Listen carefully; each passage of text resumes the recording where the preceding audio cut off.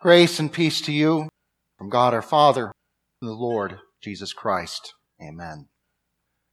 The Word of God for our meditation this morning is two psalm verses, one that we read and one that we sang earlier. Psalm 37, verse 7, "Be silent before the Lord. Wait patiently for him. Do not fret when an evil man succeeds in his ways, when he carries out his wicked schemes." And Psalm 46, verse 10, "Be still and know that I am God." Dear brothers and sisters in Christ, it's never really been expected that, say, a 7-year-old boy could do it, but now we're not sure that even most adults today can. There are increasingly fewer people in our society who can do it. Can you? Can you actually do what the psalm writers and hymn writer say to do? Be silent and be still.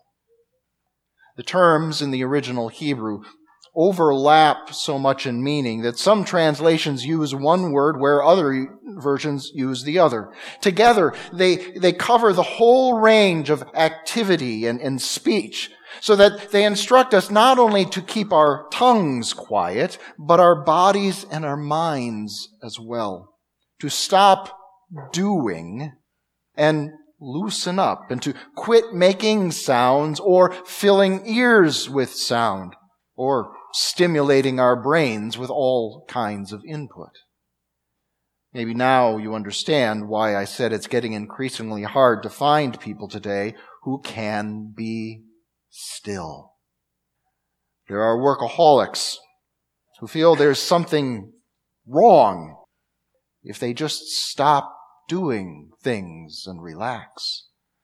There are those who call themselves music lovers and have their earbuds in whenever they can and wherever they go, but perhaps really are only afraid of silence and being alone with their thoughts.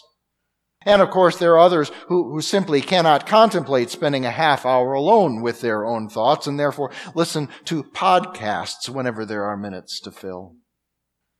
You probably all know at least one person whose phone is always in his or her hand, texting, playing solitaire or Scrabble, checking social media or the current state of the markets or the weather.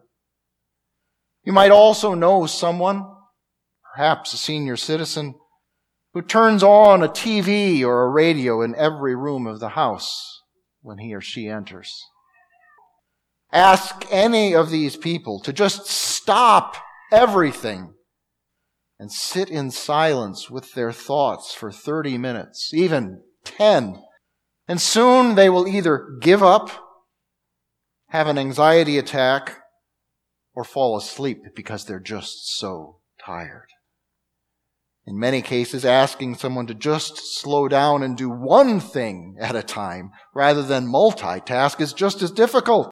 It's one of the reasons fewer people are reading books these days or accomplishing things that require creativity or focus. So again, how about you? Can you be silent and be still? Because it is very important that we do so. We need to do so. If you ask your doctor, he or she will probably agree. If your boss at work has kept up with the latest research, he or she will too. Because giving our bodies, senses, and minds real and regular rest is healthy. Constant action and incessant stimulation give our systems no time to recover and recharge, which is necessary for healing and growth and general well-being. And experts on the heart and mind want us to know that good psychological health requires that we are able to shut down our worries and obsessions and mental and emotional knot-tying and just let our minds be quiet for a time.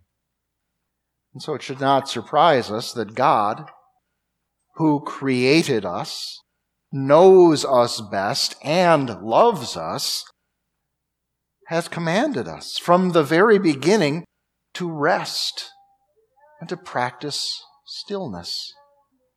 He gave his Old Testament people the Sabbath law, following his own example of resting on the seventh day from his work of creation, so that at least one full day of every week would be a day without busyness and afford them a chance to quietly meditate on the things that really matter without being interrupted by constant thoughts of unfinished work or wages still to be earned.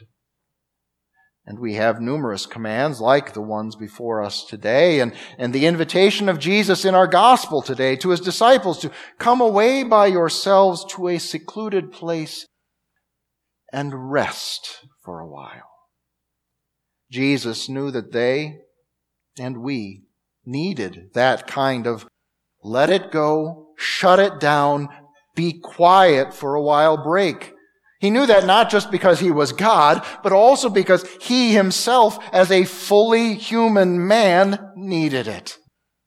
He sets us an example, recorded numerous times in the Gospels, of taking the time to get away from the important work of his ministry and the deep needs and urgent clamoring of the people. Time not only to rest his body and his mind, time to spend with his heavenly Father, which is really the most important reason why we need to still our minds, hearts, tongues, and bodies. It is good and essential for the health of our souls. Perhaps we can see this best by looking at it negatively. Why is constant noise and busyness bad for our souls? Consider first that Satan and our own sinful natures like things that way. The more distracted we are, and the less time we have to take a step back and consider things as they really are, the less likely we are to see evil in our world as it really is, and to recognize the devil's hand at work in our lives and his voice in our temptations.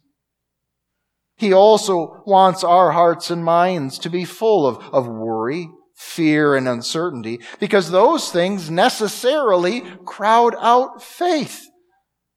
And the more that we think it's up to us to figure out how to handle situations, the less that we think to turn them over to the Lord. Consider also that when we are constantly moving from one activity to the next, or flooding our minds with new concerns and sensory inputs, we are not going to be engaged in any kind of self-reflection. We won't see our sins and guilt for what they are, not only because pride gets in the way, but because we just won't take the time to look in the mirror. And without that, there is no repentance and no recognition that the Lord alone is able to give us what we need. So our distractions end up keeping us both from forgiveness and faith. And of course, there's also the simply practical consideration. If our time and our minds are always occupied with work, play, social media, TV, news, politics, and more, well then how are we ever going to hear God speaking to us in the Bible? How are we ever going to meditate on his word or pray? It's no wonder that Christians today struggle so hard to have any kind of devotional life. And many of us are too preoccupied to even miss that, which makes us even less likely to make time and mental space for quiet time with the Lord. It's good to remember what Jesus told Martha when she complained to him about her sister taking the time to sit at his feet and not be as busy as she was. Martha, Martha, you are worried and upset about many things, but one thing is needed. In fact, Mary has chosen that better part, which will not be taken away from her. Jesus understood what was going on in Martha's heart. She was afraid that if she let go of all of her concerns and silenced all her worries and stopped all her activities, that nothing would get done, that she'd never catch up and that bad things would happen. What Jesus told her is essentially the same message that we heard repeated throughout Psalm 37 and that we sang in Psalm 46. The message that it is safe to be still. We don't have to fret. We don't have to fear. Our Lord, the Almighty God who created and sustains the universe, has everything under control. And if we let Him, He will also keep us in His tender care. He's got it all well in hand, so just trust Him. Cast all your anxiety on Him because He cares for you, as we read from Peter. Are you working more and working harder than you ought because you're worried about the future? How to pay next year's bills, or if you'll be able to retire on time? Be still. God feeds the sparrow and clothes the flowers of the field. He will take good care of you. Is your mind filled with fears about impeachment plans, climate change, fake news or foreign trade, or taxes or education or redistricting plans? Be still. He's got the whole world in His hands and has promised to work all things out for the good of His people. Do you have trouble closing your eyes and sleeping at night, worrying about the state of your marriage or the lives of your kids or the direction of your grandkids' lives? Be still. Give it all to the Lord in prayer and trust that He cares even more than you do and will do what is best for those who belong to Him. Read the Psalms like today's and be reassured of the Lord's great power, His deep love, and His defeat of the wicked. And all of it is for you, His beloved child. Be still. It's not that we just sit on our hands and do no work, make no plans, and leave our minds idle. It's that with all that we do and think and say, we have no need to worry or to stress out about things beyond our control, and we have no need to rely on our own strength to accomplish what needs to be accomplished. We can count on God, so we can be still and count on God. We know this.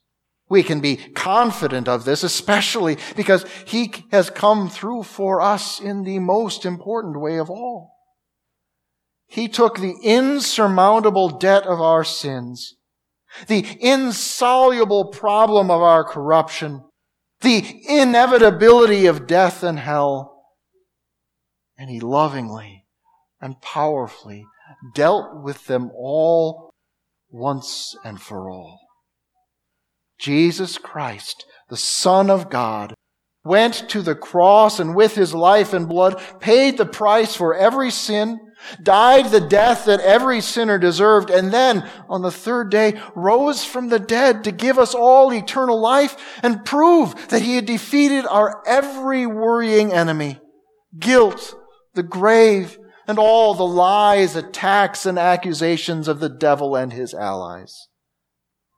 So we count on Christ instead of worrying about sin or our eternal destiny. And we have full and free forgiveness, life, salvation, a place in God's family, a reservation in heaven, and all His assurances for life on earth.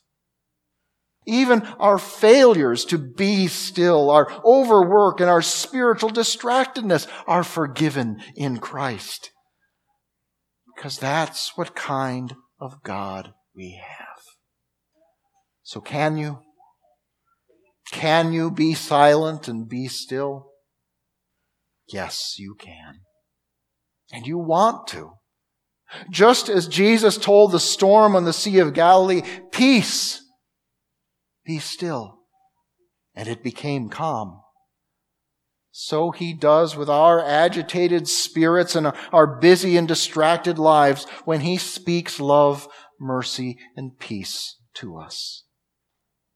We have the peace of forgiveness in Him, and He gives us even more peace. The peace of God that transcends all understanding and guards our hearts and minds.